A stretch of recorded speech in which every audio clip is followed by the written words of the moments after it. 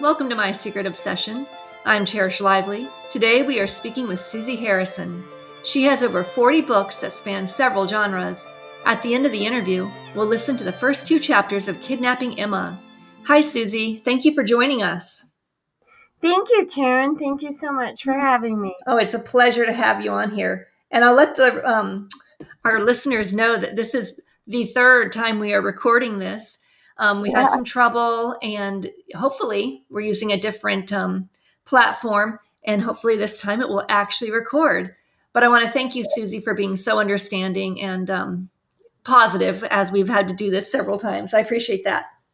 Well, we're learning so much more every time. Yeah, we are. Yes, we are for sure. Last time you told a very special story about your dad, and I think that would be nice if you wanted to do that again. Is there anything about you that you want to tell us about, something in your past or just your writing and how you became an author? Feel free to tell us what you do. I think all of us authors, including you, probably started writing young.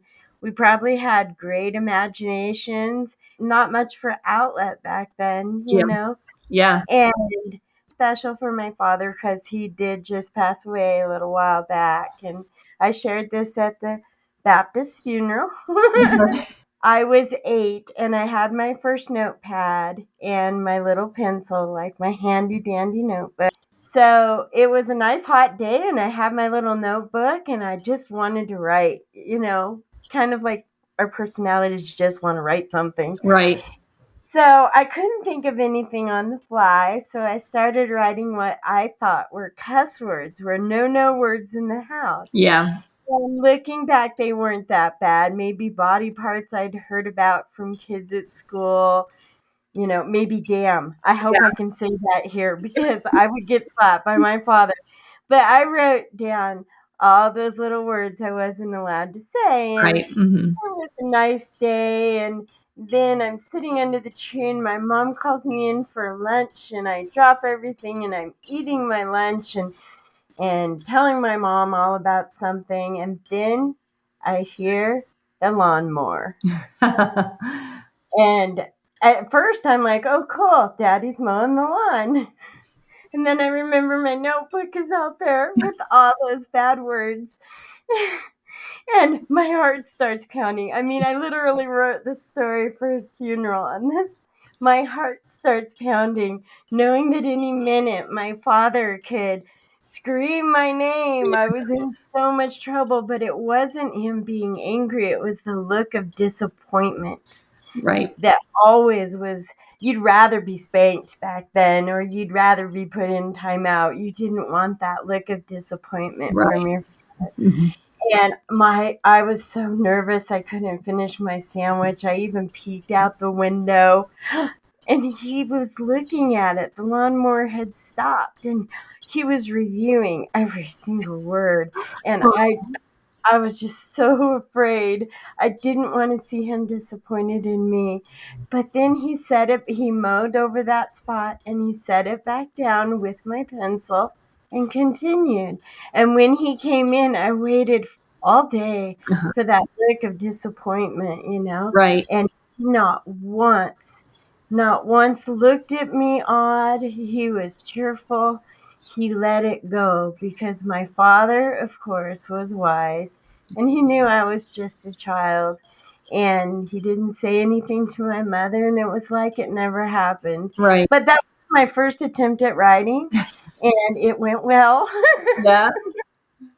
Uh, And like I said earlier, I'm thinking that maybe that initial dirty word list, which wasn't that bad, probably inspired me to write some dark romance later on in my life.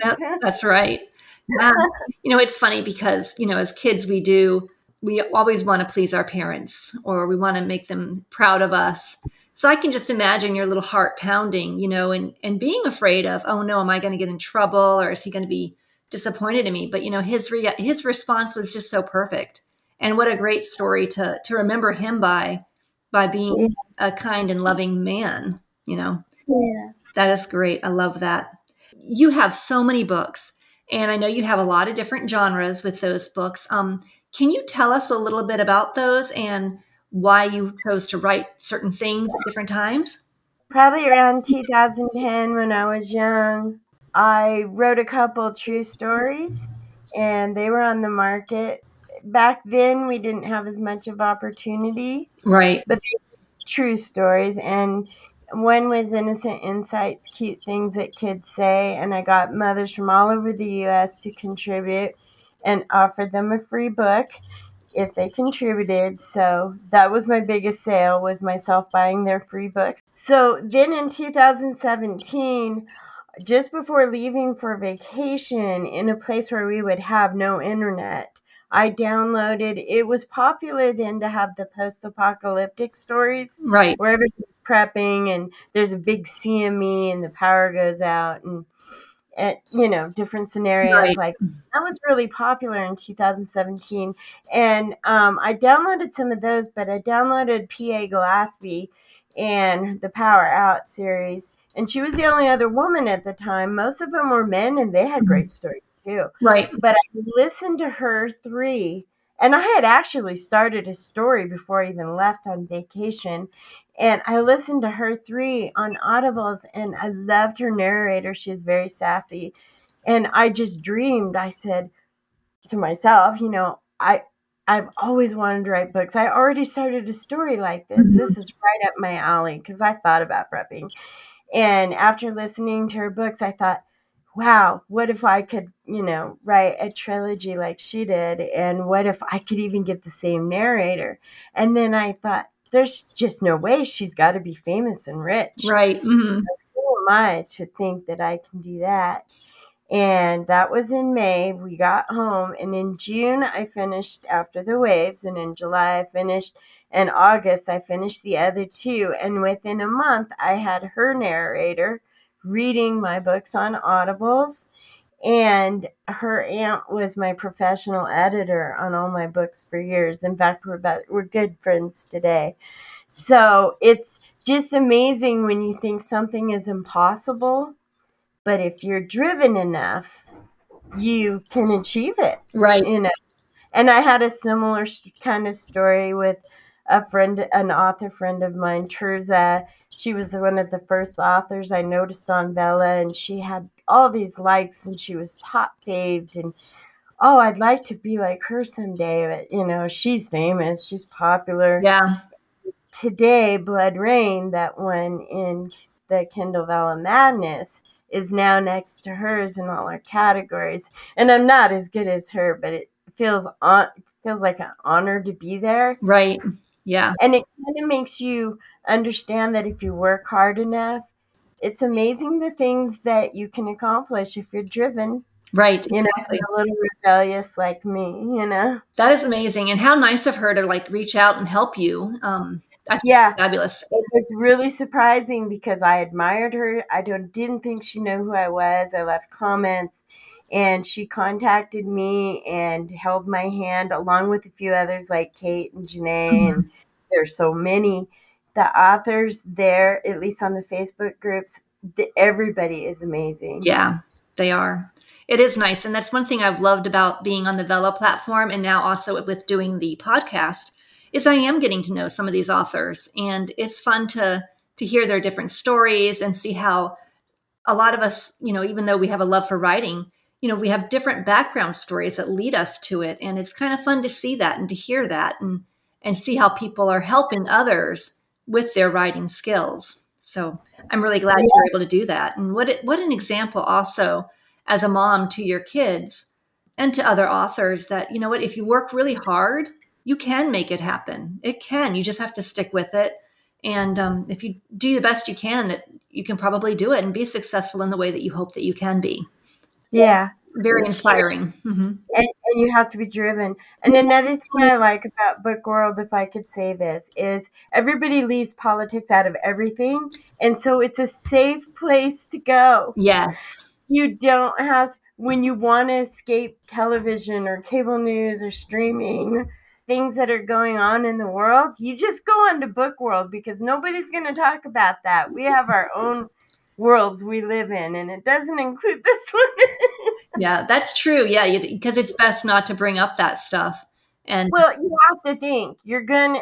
either way, you're going to offend 50% of your audience. So never bring that up. Right, exactly. Yeah, because it is such a bell curve of how people view things that you're right. You don't want to offend 50% of your audience. And it, So I really appreciate the fact that everybody there can love each other. You can have that friendship love with everyone, yes. and you don't have to introduce anything from the real world that is so divisive.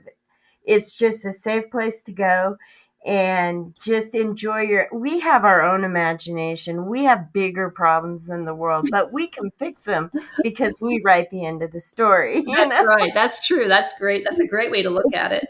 control we have of our destiny right now. Yeah, it's a great point. My apocalyptics one was a bestseller. In fact, the second book was number 2 in men's adventure. Can you believe Wow. that? That's Yeah, incredible. I wrote the badass chick in that one. Uh-huh. And the guys liked her, I guess. Yeah, I was shocked to see it at number 2 for about a month, and then it just blew me away. Awesome. Anyway, so that one did really well. I was actually on the bestsellers list on Amazon for a couple of months. I remember getting 47,500 KNEP reads either a day or a week. It was just, and I thought that was normal That is because that was my first. incredible. That's incredible. Hmm. But then I kind of had it kind of took everything out of me. But then I sat down and I wrote this cute little story about 5 or 6 chapters, and I was just doing it for fun. Hmm. And then I took it to some family members and my boy's dad and let him read it, thinking, oh, it's kind of pretentious. It's kind of silly. They're not going to like it. And everybody in my family fell in love with it. Oh, that's awesome. And that's the Emma series, the Kidnapping Emma Stone, the Hunting Emma. Well, it was Kidnapping Emma Stone, and then I realized there was somebody already named that, so I dropped the Stone. Oh, uh-huh. Yeah, Um, things we have to look for when we're writing, right? yeah, you don't even realize it because No. Hmm. there's actually a movie called Kidnapping Emma Stone that was done before I even wrote mine. Wow. And I bet you didn't even know that. I mean, You had no clue. yeah, that's fun. So I dropped that. And I actually published that one, but then I pulled it back a couple years later to rewrite it Hmm. and added some sequels to it. And it's funny because, as I told you, I don't feel like I'm a romantic person, Hmm. you know, and I don't think I'm really funny. I mean, maybe goofy in an accidental sort of way. So when I'm writing it, my family's actually laughing in parts. Yeah. And my family's the one that said, what housewife doesn't dream of accidentally being kidnapped from her life? That does sound kind of cool. It's that escaping the humdrum or the constant routine of okay, breakfast, then lunch, then dinner, laundry. You end up in a situation where, hey, what if he just keeps me? And then it kind of brings in a little romance, but it's Uh-huh. not serious at all. Yeah, no one really wants to be kidnapped. But it's fiction Yeah, and it's exactly. fun and it's not nefarious. He's not like kidnapping her to cause her harm or anything Well, like that. and that's what I liked about him because for the listeners, you will hear the first 2 chapters of Kidnapping Emma. And what I liked about him was that he was kind of conflicted of what to do with her because he accidentally kidnaps her when he steals a car, and he's kind of stuck with I can't let her go because she's going to tell people about me, and she's seen me, but I don't want to kill her. So he's kind of conflicted of what does he need to do because you get the feeling that he's not really a bad guy. I don't know, people Yeah, go around it's, kidnapping people, but he's not really a bad guy. It's almost more like there was a situational thing that now he's stuck and she's kind of stuck. And, she's starting to think back to, all the things about her life that she doesn't really like. And she feels kind of like, she's never been able to make her own decisions. right. Her marriage was planned by the time she was graduating at 17, Yeah. and she's never had and she dreamed of adventure. Yeah. She'd always wanted to have adventure. And what I like, and I don't want to leave this out, is that what I find funny is in book 2, everywhere she goes, more and more people are trying to find her. So that's why the second book, Hunting Emma, and she has no idea. Right. That these people are looking for her. She's going along, but people are looking for her for money. They're looking for her for love. They're looking for her, bring her home. They're looking, the husband's very nefarious himself. So it's really kind of funny to watch that every place she leaves and goes is more people trying to find her. Okay. That's funny. He doesn't know. So a lot of what Emma's the whole thing is about is that Emma is just having a lot of strange, odd luck by escaping, Yep. and nothing she does is really intentional. Right. Yeah. She's kind of like fumbling from one situation to the next, and that's part of the humor. There was one part, and maybe you can tell us about it, with the five-finger death punch from the first Yeah, book, and I noticed it, and it caught my eye the first time I read it, and I thought, oh, I bet she's referring to something else. If you want to tell us about that. yeah, it was. I think it's in the first chapter, but there's a little struggle because she thinks maybe she should run in her high-heeled boots in the sand in the middle of the desert, and her feet are still half asleep. And so she tries to take off, and they have a little struggle because, again, he doesn't know what to do either. Right. And he doesn't want her to die in the desert, Right. So they have a little struggle. And she's a swimmer, but that's it. She doesn't go to the gym. So how do you take on this big guy? Right. Mm-hmm. So and this was a fluke when I wrote it because I was just panstering. And so she does the five-finger movements on his chest. So he pulls back and said, "What was that?"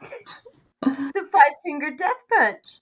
And she goes, "But it didn't work." And he goes, "But you haven't been trained by the master, Uma." Yeah. Referring to Uma Thurman, the actress that plays in Kill Bill. Right. And she goes, "It's Emma, not Uma." I thought that was cute. I liked that. And I'm sure there are some people who get it. And then some people, if you haven't seen that movie or didn't hear much about it, it wouldn't have connected with you. But, it's fun to kind of do some of those hints or peeks into other people's movies or books that people might know about. So Right. that's fun. Anyways, so it does get steamy, but the first half of the first book is fine. And it's not dark romance in these for the most part. It is just romance and kind of steamy and detailed. But I write it in chapters when I do so that you can skip over it if it's too much for you, because I learned to write it very detailed because I kind of researched it all.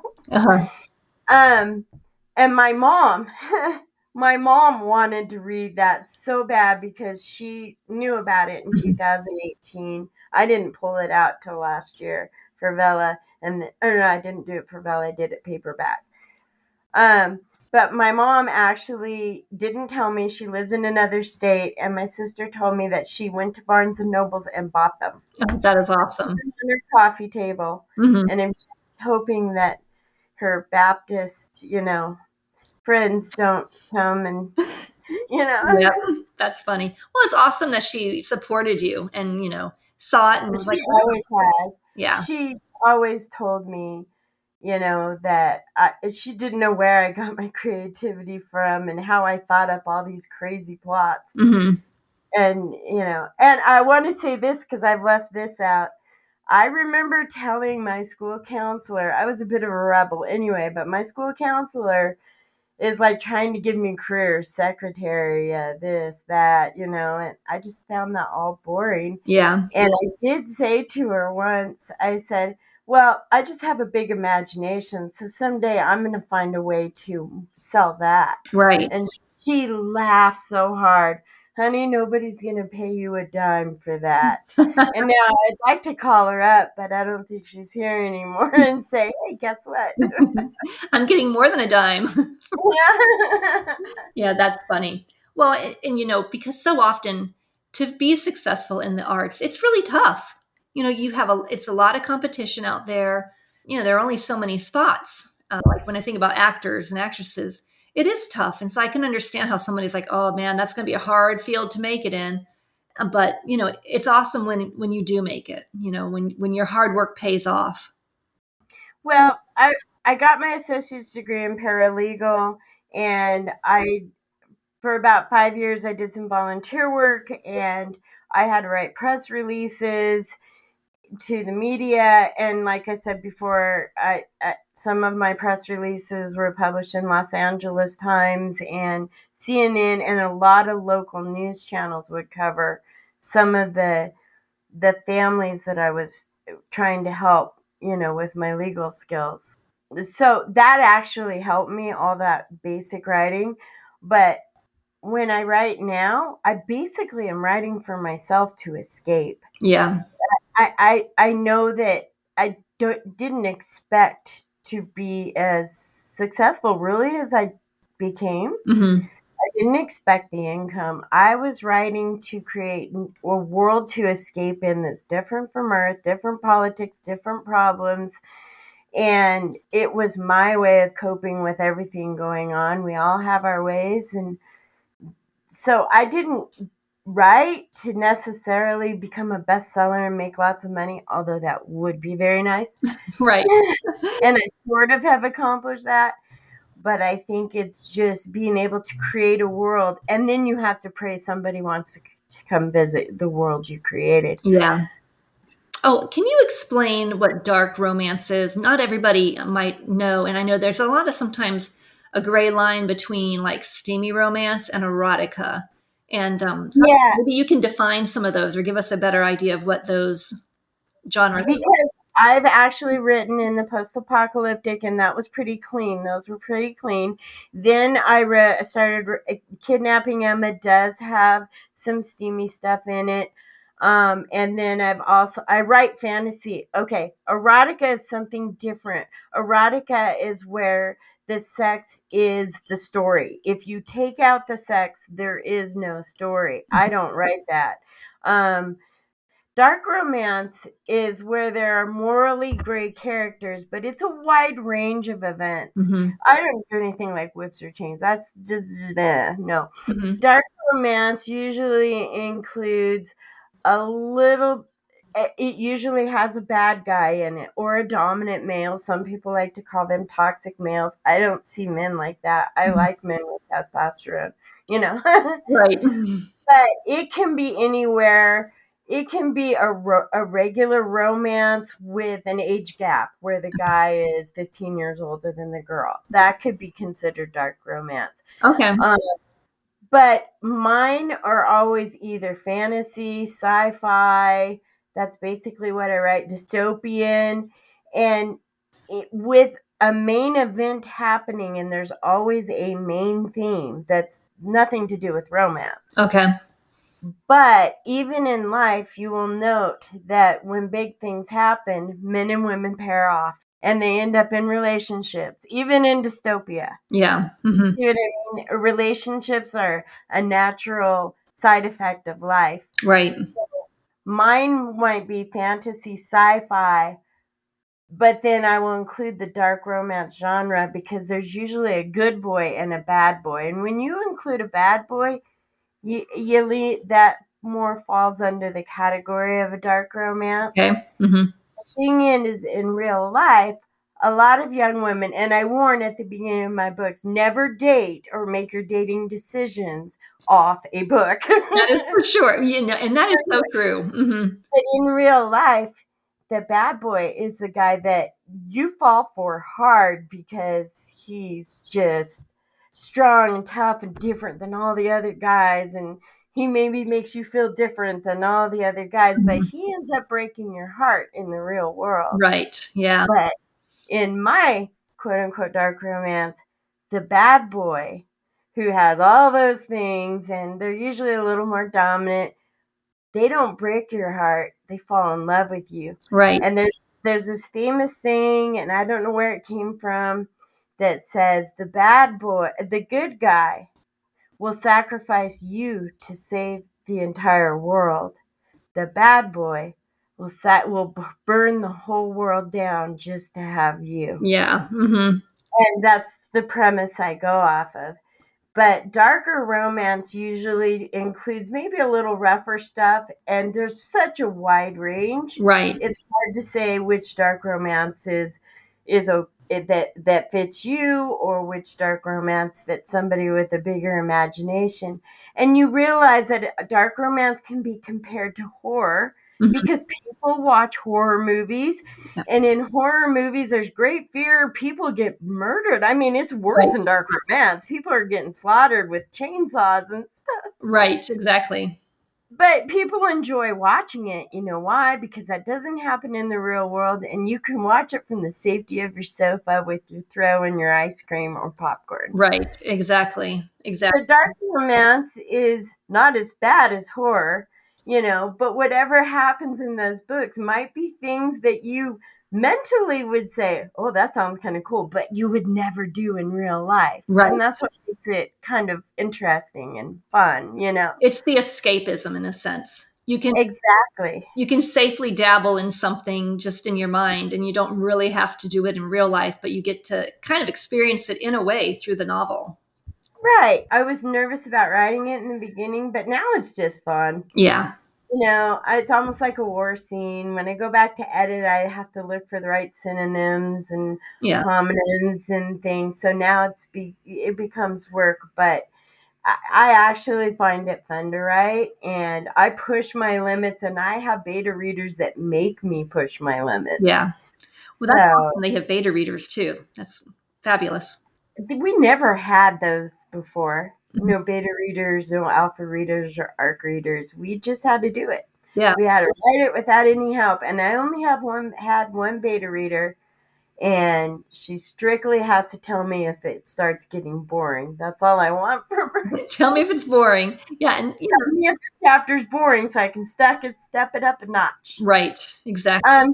That's what I was going to tell you earlier. This is an important thing to remember. On Amazon Kindle and worldwide, there is 3.5 trillion books available to be read. So when you go to Amazon and publish your book, you are competing with 3.5 trillion other books. That's incredible. If you go to Vella, you're competing with 1.3 million book stories. Yeah. I mean, you're a bigger fish in a smaller pond. Yeah. Audibles only has, like, I believe last I read, 100,000 books. So if you can get to the right genre on Audibles that's popular, Hmm. such as romance and dark romance, and you get the right narrator, you could do very well, but you have to be very specific, and that's my next experiment. Yeah. Well, that's exciting. And I'm trying to work with the whole audiobook too myself. I'd love to be able to make them and sell them to authors so that they can also publish that on Audible. So I understand that it is kind of exciting to think that the podcast and doing the Audible books is kind of a new and up and coming thing. And hopefully people can benefit from listening to those and enjoying them. And authors can help grow their readership. Audibles is really good. People don't know how to adjust to that. They think that I've had Audibles there since 2017, and I think I have 8 up there now. I'm going to get Kidnapping Emma trilogy up there at some point this year. It's part of my goal. But Audibles is good because if you just stick earbuds in, you can do your laundry, you Yeah. can go grocery shopping, and I have a lot of professional friends who won't don't have time to read my book because they have to drive an hour and a half to work. Right. There They is will no. only listen to my Audibles, Right. and they are good friends, but they don't have time. But they've all listened to what I have, while they were driving to work. Right. And so to me, Audibles is important, but you have to find the stuff on Audibles. Like, they actually extended a romance department where you can pay like $2.99 more to get all the romance. Oh, So that's a popular part. I like to analyze. I know I sound like a dumb blonde, but I really like to analyze a lot of the things I do, even my audience, because I actually have a 40% male audience. Can you believe that? that is interesting. Yeah. It is, because the other 60% out of the females, 90% of them like the dark romance. So that's where I was going. Uh-huh. But I also kept my 60% or 40% of my male audience. So it must be good Yeah. because it's a roadmap. Oh, Yeah, that's awesome. That is awesome. We don't always think of men as being romance readers because we think about the women with the reading the book and Fabio is on the front cover and we don't think about men picking that up. But I think men do enjoy romance too, and some of them might well, even like it because they can maybe learn men, a thing. I think men like the darker romance maybe a little more because men aren't the romantic. I love this cowboy and he's sending me flowers. Men Right. don't read those kind. But the darker romance gets right to business and they have strong male characters in there. And Mhm. if they really want to know how their woman might like things, they should actually read them. Yeah, exactly. They might learn a thing or two from these books for sure. It's a format. I mean, it's a red map. Can you tell us, like the listeners, where they can find you so that they can, read more of your books and maybe connect with you on Facebook? Yeah, my Facebook is where I post most of my stuff now, including my video trailers. I love making video trailers for the books that are going to, come available. And that's author Susie, Susie Harrison on Facebook. Look me up there, follow or send a friend's request. Although sometimes I think those friends requests are salespeople from other Yeah. countries, so I careful about that. Hmm. But that's where I hang out the most. That's where you get the most nitty gritty, what's happening right now stuff, just like yours probably. Yeah, And I have a TikTok for all my videos. I have 60,000 likes, I think, on all my videos. that's awesome. Yeah. And I'm on TikTok. Just put Susie Harrison, look for the blonde with the purple thing. I try to keep those pictures consistent. Mhm. And it's at Notoriously Sue on TikTok, or just search for my name. And I'm on Twitter just for, promoting the videos. Most of my videos are on there. And that's at Notoriously Sue. And I got a blue check mark Awesome. Great. on purpose. Well, thank you. And I'm so glad you were able to come on and share this with us. And it, Oh, and then there's Amazon Central, oh, yes. Hmm. where you just click on my name if you look me up on Amazon and it'll take you to my page. It doesn't have all my books. I think it's got like maybe 20 to 30 listed, but I haven't included my Vellas and Okay. all of them. Awesome. And I have a link tree, Susie Harrison. Okay. So, and when you said Sue, is it SUE or just SU? SUE. SUE. Okay. Very good. Notoriously, however, spell check tells you how to spell that. SUE. I know. I should know how to spell everything perfectly. Well, it's funny because sometimes when I'm typing and I'm like, wait a minute, that word just does not look right to me. No, it doesn't look right. Exactly. And so I think everybody's familiar with that of sometimes, and sometimes it can be easy words that it's like, I can't believe I can't think of how that is spelled. And I know. we do that to ourselves sometimes, and everybody has that happen. And spell check puts in something totally different. Yes. Yes. I do a lot of And then you speech. press send and you're like, oh, they think I'm not an author now. Right. They don't think I know the difference between there, and there. Oh, and I have my own abbreviations and my own dictionary. I write fantasy, so I mean, there are times I have to create words, you know. Right. And also, when I'm messaging people, I don't worry about it, but I use the THO for though, Oh, or THOT for thought. It's my abbreviation because I don't want to write THOUGTH, yeah. or T. So, and I put through THRU Hmm. because I don't want to, spell out the whole thing. You're messaging, you want to keep it short and simple. Right. And one of my girlfriends she really thought I didn't know how to spell thought. She kept telling me, Google that word, Susie. You might be surprised. And I'm like, yeah, Google that word in Susie Q's dictionary, and you might be surprised. That's right. That's funny. That's a great story. Well, I know because I do a lot of speech to text, send things out, and sometimes it doesn't make any sense or it's not even remotely close to what it's supposed to be. So I Right. I have that same problem. Well, Yeah. thank you for coming on. And I want to let the readers know we're going to be listening to Kidnapping Emma. And that's And if any readers, I'll give away 3 copies of a Kindle you can download it to your laptop and read it. You don't need a Kindle. awesome. Uh, I'll give away 3 ebooks. I mean, I'd like it to be Kidnapping Emma, but if they see something else, just let you know, and I'll make sure 3 people get a ebook. Awesome. So I guess come to my website at Facebook, Cherish Lively, and then I can pass that along to Susie if and that might be the easiest. So Facebook is at Cherish Lively. Message me there or make a little note. I can actually make a thing on the Facebook that you guys can just tag yourself or add a comment there. That might be good.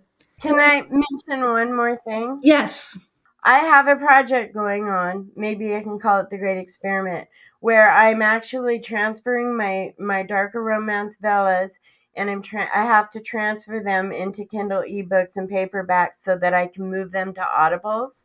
And this month, right now, Jack Callahan, who's a pretty notorious male narrator with a very smooth voice, Mm-hmm. is going, and he knows how to dual read, men and women well. Uh-huh. He is now reading Just Desserts, and it should be available probably mid-February or at least by the end. And that is a typical contemporary dark romance, Oh, awesome. like I explained earlier. Mm-hmm. So there may be some triggers, but I don't go as far as things like breath play or, whips and chains. That's just not me. Right. But it's more of the bad boy becoming obsessed with the good girl that he was there to trick. Right. Mm-hmm. And it ends up really a romance at the end. Mm-hmm. And you get the HEA. And then right now I'm working on Just Desserts. I'm transferring that over from Bella. And that one's going to be, the first book's going to be on sale on Tuesday for free. Awesome. Mm-hmm. And that's a duet that is going to Win Ross and Kai Kennicott, who are famous in the romance genre on Audibles, and they'll be reading that in March.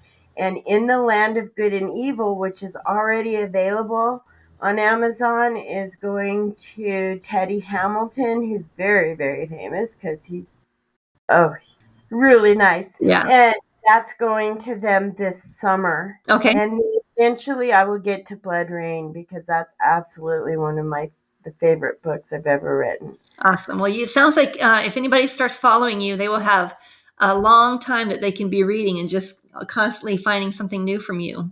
So Yeah, thank you for sharing those with us. And it is exciting, and I wish you good luck with all of those. And we'll have to have you on again when some of that stuff gets published, and we can kind of advertise it through here. that would be awesome. And I didn't get to spend a lot of time telling you how I looked at some of your books, and I admire your work that you did with Dr. Thomas Thank you. Yeah. Dixon. Ferguson, yes. Yeah, he is a great man. And, I talked to him for the interview and I read his book and I just loved it. And, I thought he is such a wonderful guy working with He is, prisoners. and everybody loves him. And I like Liam too. Yeah. I haven't seen him a lot lately because he does the lower promos, but Liam was also really great when I first got there, and so was Tom.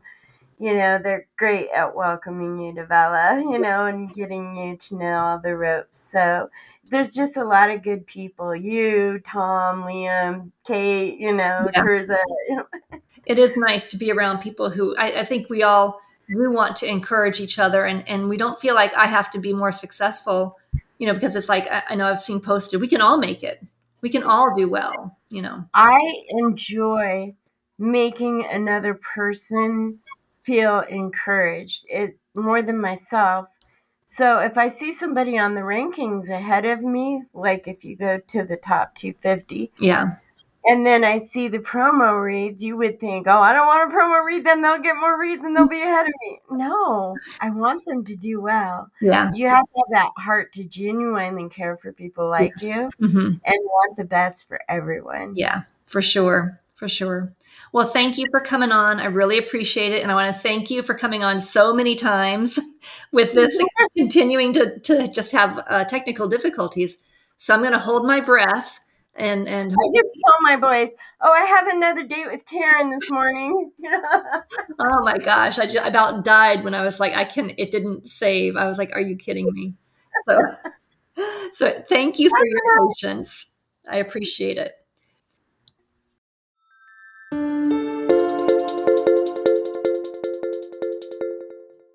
Kidnapping Emma by Susie Harrison.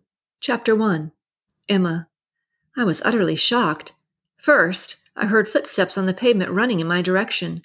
There was a blur of a man, a darker suit, and my driver's side door suddenly flinged open. What the freaking A? Had this guy not seen me laying down in the back of my Acadia with several 40-pound mulch bags? Before I could even remove my shock to ask him if he had, I saw his dark curly hair, my green eyes meeting his dreamy hazel ones. There was a moment there, I thought. Then he actually turned my car on and started driving away, with me, in my vehicle. Hello? Can't you get your own ride? Because this one is mine. I could call you an Uber, you know. I half sarcastically snapped at my carjacker. I was laying down on my stomach, leaning up between the two front seats. Handy, my phone was in the back pocket of my skinny jeans. I pulled it out and offered it to him sarcastically, thinking he might call an Uber. That was stupid. Abruptly, he turned around, shocked in his own right. My fleeting thought was, why would a fancy-looking guy with black gloves like this need to borrow someone's car? Ah, damn! You can't identify me. Crap! Give me that stupid phone, he cursed. While still driving, his right gloved hand grabbed my LG and tossed it on my front passenger seat floorboard. In my awkward position, I could never find a way up there to get it. Then, almost at lightning speed, his big arm flipped back and he grabbed a fistful of my ash blonde hair. My head was slammed into the hard console between the front seats. I could feel the bite. My face had been flung down and now pressed against the back of the median and cup holder. I could get no further view of him.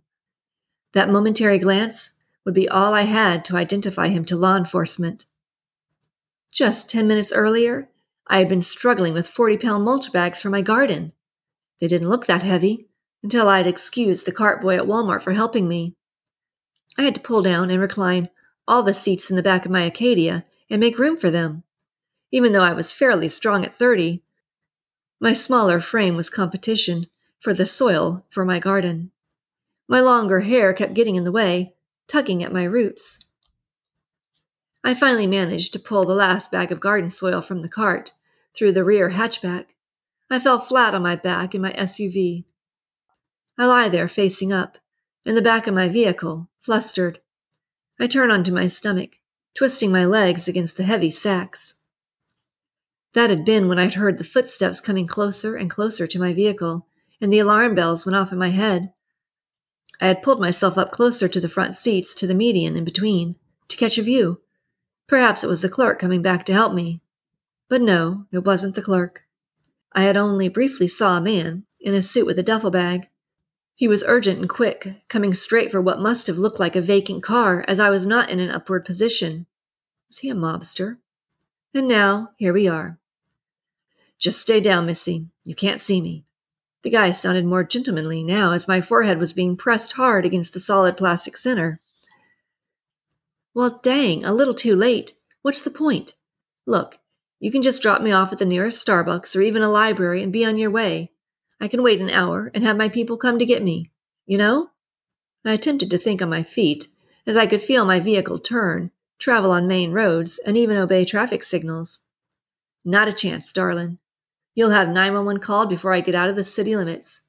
And as far as letting you sit up, I can see you now trying to finger the word help backwards on your window to traffic at the stoplight.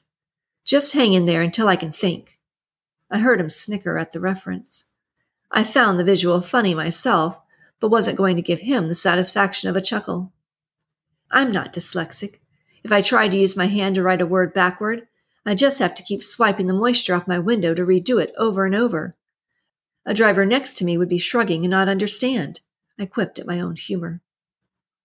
Your people. Who are you? A famous movie star or something? I heard a bit of playfulness in his voice as well. Kind of. At least in my hometown. But I would give you an hour before I call. Just hush. Let me think. My chauffeur quieted me.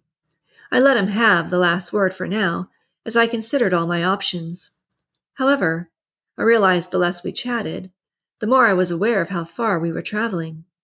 The man said city limits, which means he was headed out of Reno. Which direction? Was it too late for me to try to calculate all the initial turns and stops? I lived in Gardnerville, south of Reno, in the hills where it snows. I wanted to cover my garden before winter hit. Were we now traveling north or south? I didn't know. Mr. Kidnapper, could you loosen up a bit on my head? My forehead hurts and my eyes feel puffy. You're twice my size, and I don't work out at a gym, so you're good. You really are, I requested and encouraged. It was true I didn't work out, but I was a swimmer several days a week. There was a grunt, but then I felt his hand ease up a bit so it wasn't so painful. I could hear we were on a freeway or highway. I felt the speed underneath me. I could only hope we were headed in a direction that was closer to home, south. You really don't understand the gravity of this, girl. If you had been a man, protocol is you would already be dead. I sucked in a deep breath at his words. Maybe we could make a deal or something? I come from money. Deep inside I cringed, realizing I just offered myself as a hostage as opposed to death. But then added without thinking, I don't know. They may not pay much, if anything, to get me back. I'm not interested in money. I have that. Why would your family not want you back? Are you trouble or something, doll? My driver inquired. I could hear a grin on his face. Well, yes, and no. I'm just an asset they could care less for. They wouldn't miss me, and I wouldn't miss them either. What was I doing having a personal conversation with a mafia man? I didn't really know if he was a mobster, but would just go with that for now. Making connections with him might actually play in my favor. So, you're a spoiled little rich girl who wants to escape her entitled life? I gasped. Not because he was rude, but because he was right. Sort of. How did he know? How did I know? I know because I'm observant. I can see your photos floating down from your rearview mirror. Your wallet is open on the passenger seat. I see all the high-end credit cards. I see you. Maybe he was a smart, wise guy. Hey, my name is Emma.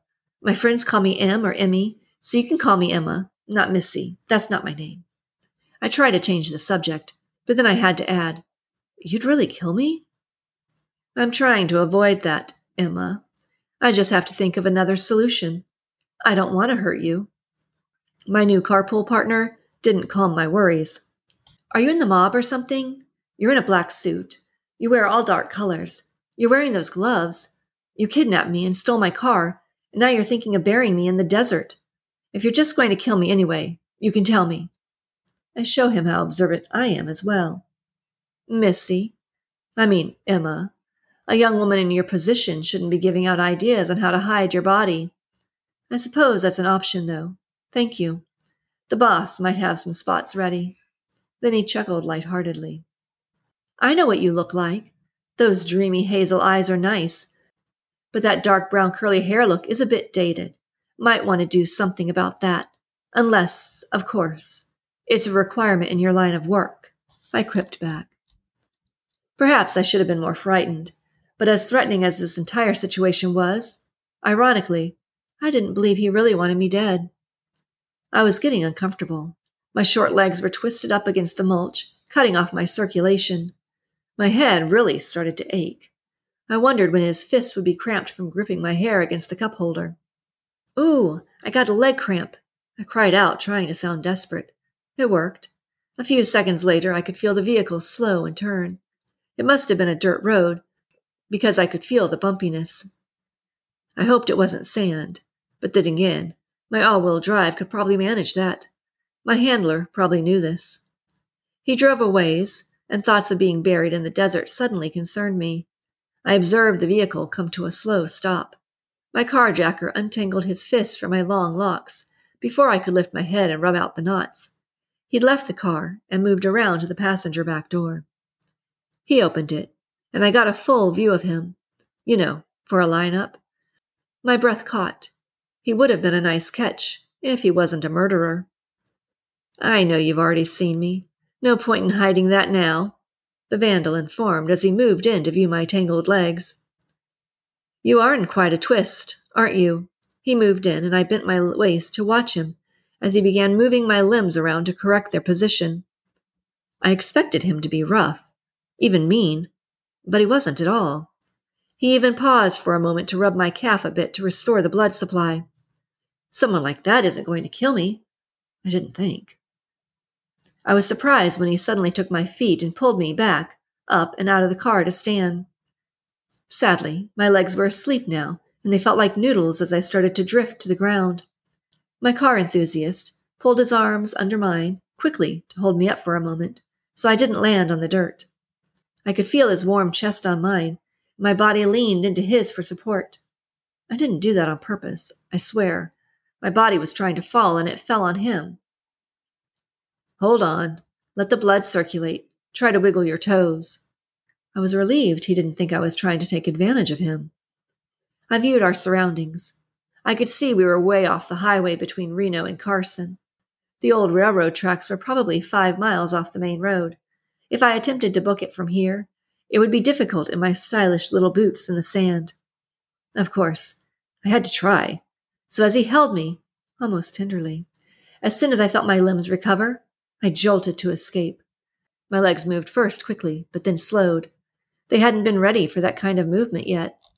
Meanwhile, my carjacker tackled me. I fought him, hit him, and even tried the 5-finger death punch. It didn't matter. I felt like a child trying to fight a parent, and ended up tackled on the ground. Me on my back, him on top of me. Not a good position if he were a rapist, but I didn't think he could be.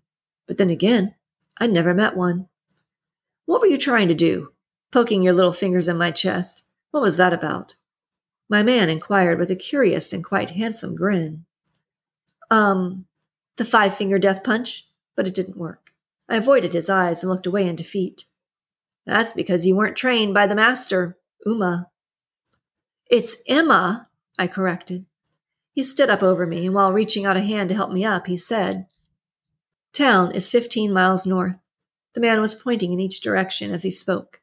Carson City is 35 miles south. You're in the desert and aren't dressed or supplied for long wilderness travel. If you think you can make it walking with cramped legs and cute little heeled boots without getting killed by exposure all alone, be my guest. His arms scanned the desolate landscape. I knew he was right. On the other hand, that would solve my problem. I cringed a bit as he began walking back to my car without me. I tried walking towards him, clumsily. No, don't leave me alone out here. You just can't, I pleaded and reached for my kidnapper, but I couldn't quite run yet. Better the enemy you know than the rattlers, thirst, and coyotes you don't.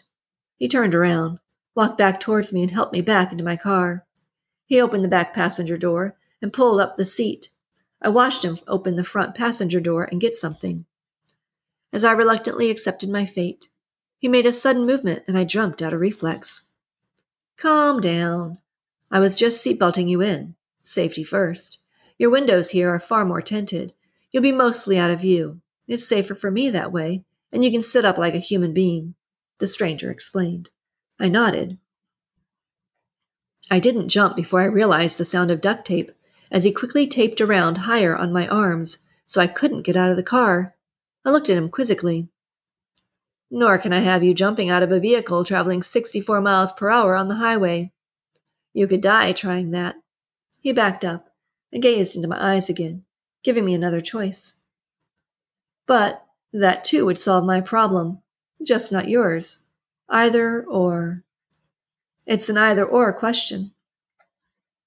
I again didn't fight him when he taped me minimally to the seat. I just had movement and even realized I had enough room to even sip a drink or eat something. He wasn't being harsh. The mobster then drove us back on the main road. I could see my obituary. Emma Stone Whitman, 31, is survived by her husband Bradley Whitman, 47, also survived by her twins, age 13, Taylor and Tiffany, who attend Blessed Hope boarding school during the school season. Emma was found on the other side of the freeway after being thrown from her stolen vehicle, traveling at high speeds. No one misses her. I'm going to turn on some music to help me think this through. I see you have a CD marked Oldies. That might calm my mind for a solution. My concern was that you could identify me in Reno this morning. That's it. Trust is not a thing we rely on in our line of work. You're a lovely girl. I just don't know how to proceed. The handsome man looked back at me with his finger to his lips, as if to tell me to hush for a while. He put on my uncle's old CD with bands like Aerosmith and the Eagles. It might calm me too. I grew up listening to him playing that all the time. Chapter 2. Emma. As he continued to drive and the music played, I thought of my miserable life.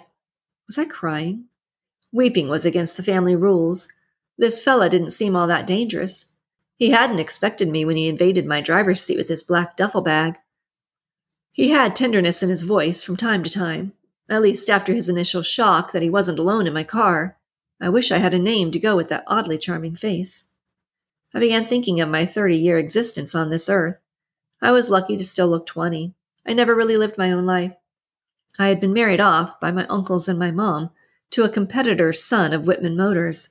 He was way older than me, and a jerk. Our marriage somehow turned Stone Motors into Stone Whitman Motors, and Brad took over running it.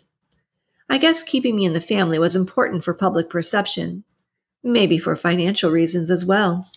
I didn't even know if Brad ever really loved me. I mean, he and I got along okay when I dated him shortly during my senior year of high school. He was okay with me on my wedding night. Brad got it over quickly, to my relief. A little pain and it was done. We'd done our duty to the family.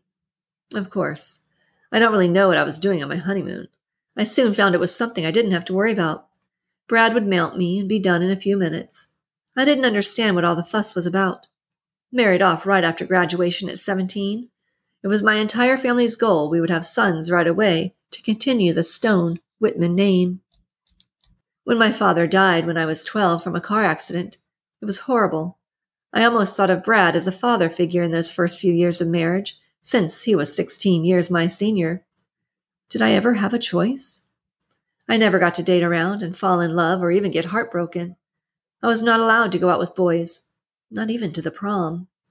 My mom and uncles were not going to let me get deflowered before the family agreement had been achieved. I often wondered what it would have been like to be on a real date with a guy. How would I know if he liked me? Would he pull out the chair for me at a restaurant? Open the car door for me? Of course, Brad was all over me for the first few months until it confirmed I was pregnant. When we found out it was twins, everyone was thrilled because one of them at least had to be a boy. So superficial my family circle was. I was naive back then, but figured out my role quickly. The nanny, the maid, the chauffeur, the cook, the nurse, and after my boob job, the trophy wife. I never thought of myself as anything but the girl next door.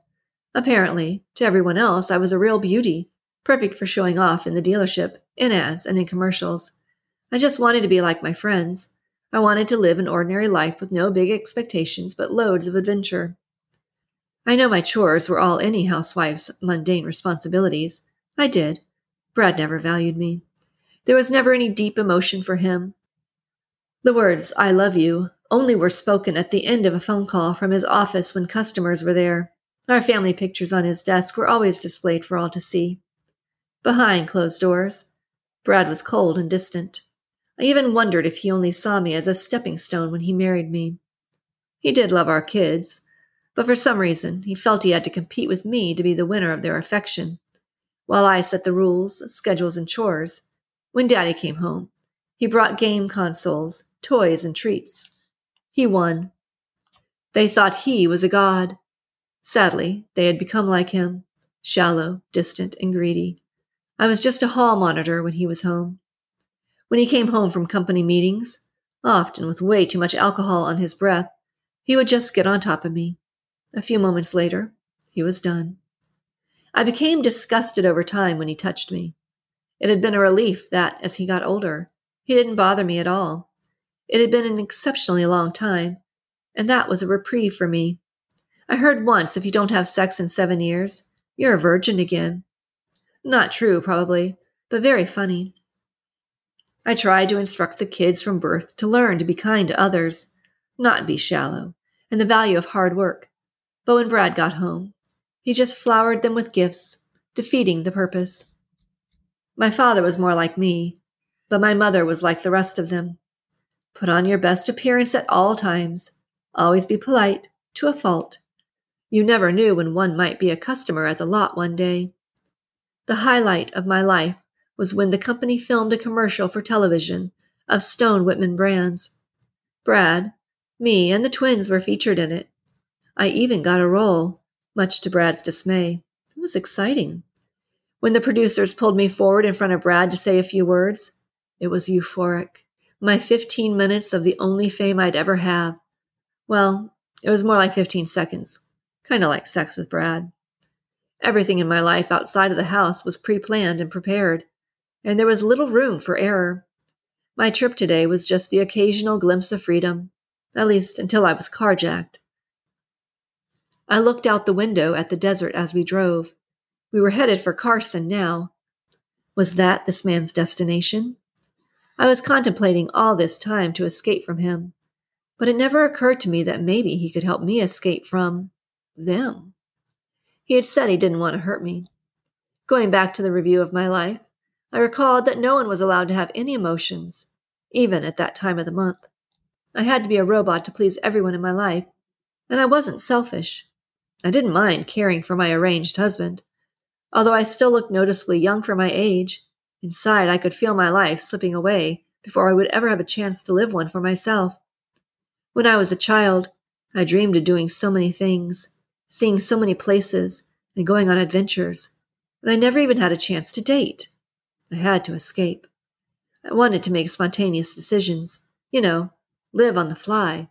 As the years went by, I knew Brad would have the occasional affair. When he would come home in the wee hours of the morning, smelling like whore all over him, I just said nothing. It was my lot.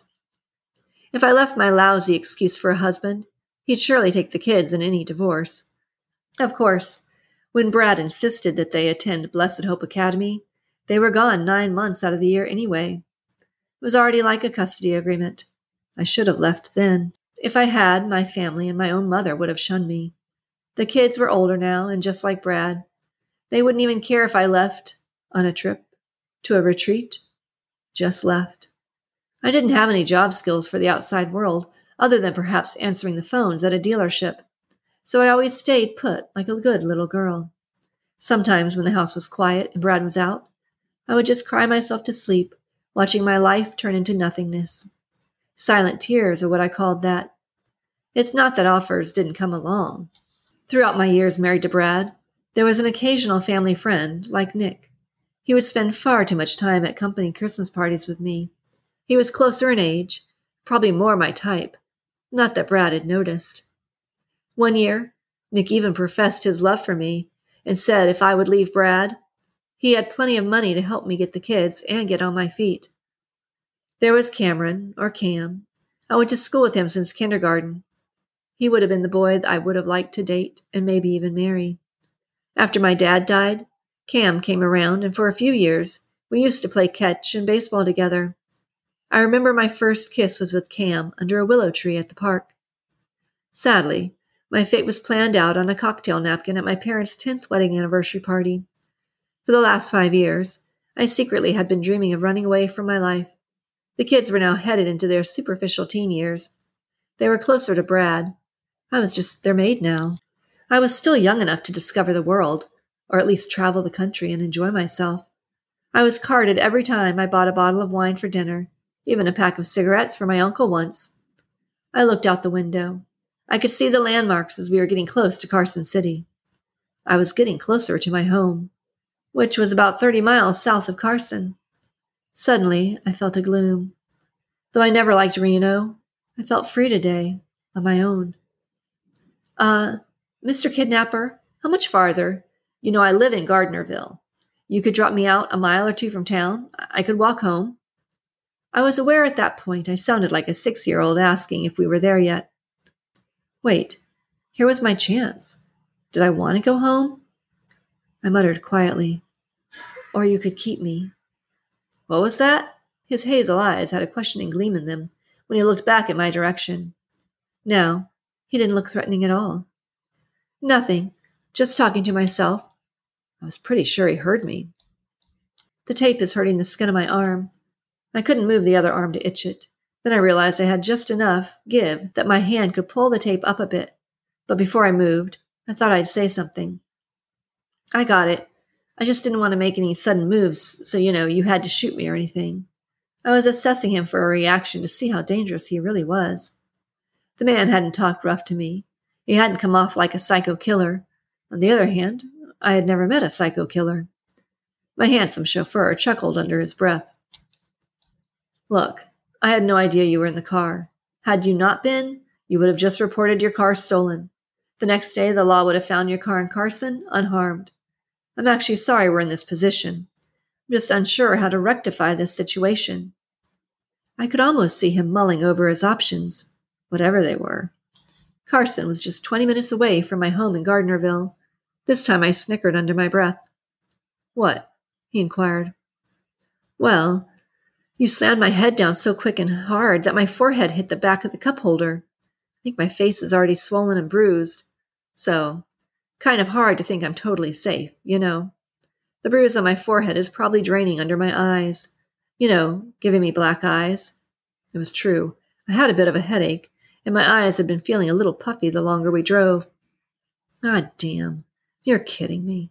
I haven't caught a break since I met you. I'm sorry about that. And he slowed a little. He shifted his engaging eyes towards me, and I could see by his expression my guess had been correct.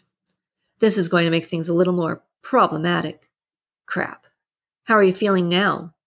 He slammed his drink down into the cup holder. I hoped it didn't get a black eye, too.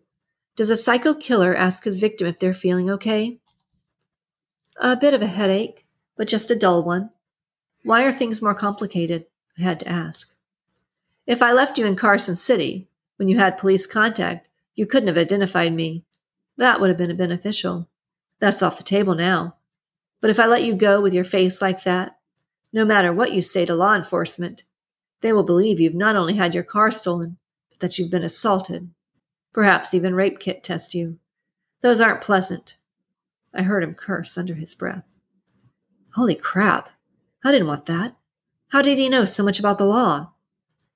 What's the difference? I pondered aloud. If your car were just stolen, they'd look for it, maybe find it the next day. I'd be gone. If you have injuries, it will become a manhunt immediately. I should have followed protocol right away. I just didn't. He slammed his elbow into the car door as if angry. Didn't what? I asked more carefully and softly. Have the heart to do it. His eyes darted around, not only to view the Carson traffic, but as if to find a solution. What's the protocol? I asked even softer, afraid of the answer. My head leaned to the side as he turned his hazel irises to look at me. I gazed into them, frightened. His eyes softened. There was a look exchanged in that moment. My mind was seriously aware now. I was supposed to have died. But then he looked away and back at traffic. You would have done that to me? I whispered. My chauffeur glanced back, only for a second, and didn't answer. What am I going to do with you? There was frustration in his voice. Can you tell me just one thing? I would never repeat it, but it would help me, I said sweetly, hoping to calm him. What do I call you? An odd time to ask a name. He might have to kill me now, and that was obvious. If I could call him by a name, there would be a deeper connection. That would be to my benefit. I'm Jackson. I knew he was probably lying, but at least I had something to address him as before he had to snuff out my life. You're a beautiful girl. That doesn't make my life easier. Jackson didn't look my way as the streetlight turned green. What was Jackson doing in a suit, joyriding in my car, to get to another city? What had he done in Reno that made him want to leave a car here and bring a vehicle back? I didn't know. There was a long silence as we started driving into Carson city limits. The speed limit slowed, and so did my vehicle. Jackson seemed to be following 1 mile under the speed limit at all times. Jackson kept glancing back at me, sometimes tender, sometimes questioningly. As we got within a mile of town, Jackson looked at me with compassion. You have seen me. You know I came from Reno. You're all damaged and bruised. What am I going to do with you? Jackson breathed solemnly. Don't. I had a revelation. I tenderly and softly drifted my voice his way. You don't have to kill me. I'm not your enemy, but Jackson kept his gaze on me, waiting.